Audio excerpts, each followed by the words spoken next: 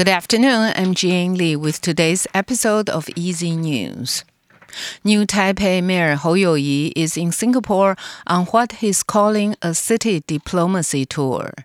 Hou is heading a delegation that includes the heads of the city government's Economic Development Department, the Department of Information, and the Youth Department. They arrived at Singapore's Changi Airport last night. According to city officials, the delegation will be meeting with officials there to discuss issues including overseas entrepreneurship and talent cultivation. The new Taipei city government also says Hou will also be visiting sustainable buildings and renovated traditional market, as well as meeting with officials from public and private agencies during his 4-day visit.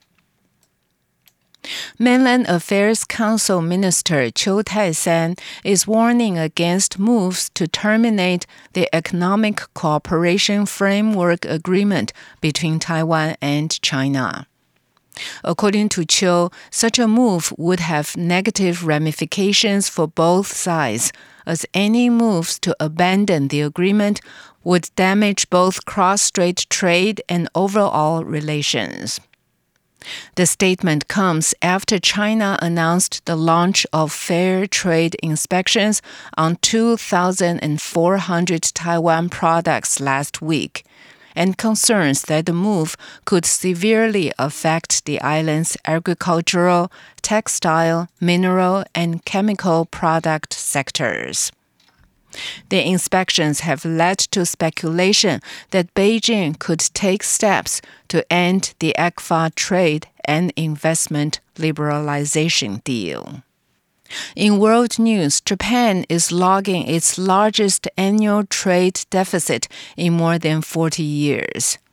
New government figures show in 2022, a weak yen exacerbated the soaring costs of energy imports.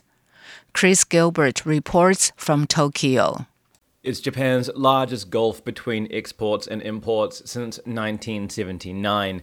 New data shows in 2022 the country ran a trade deficit of more than $5.5 billion, fueled by a weak yen and the high costs of crude oil, coal, and gas.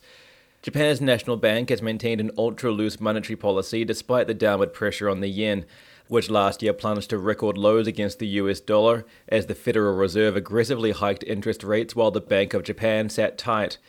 The bank has just seen a leadership change for the first time in a decade, and there's heightened anticipation about what, if anything, the new governor will do to normalize Japan's monetary policy and reduce the burden on businesses and consumers.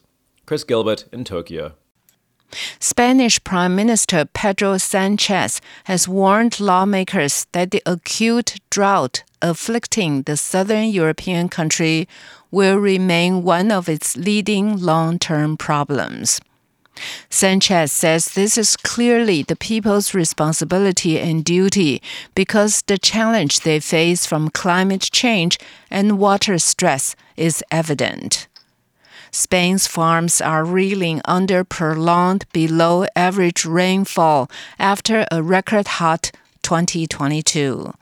Officials in Spain's northeast around Barcelona predict the area will enter a drought emergency by September.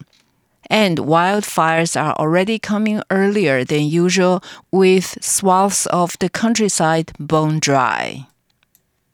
K-pop star Moonbin has died at the age of 25. South Korean police say he was found unresponsive yesterday evening in his apartment in the Gangnam neighborhood of the capital, Seoul. His label Fantagio said Moonbin unexpectedly left our world and became a star in the sky. The cause of death was not reported.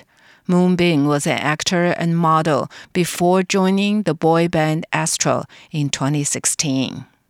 That was the ICRT news. Check in again tomorrow for our simplified version of the news, uploaded every day in the afternoon.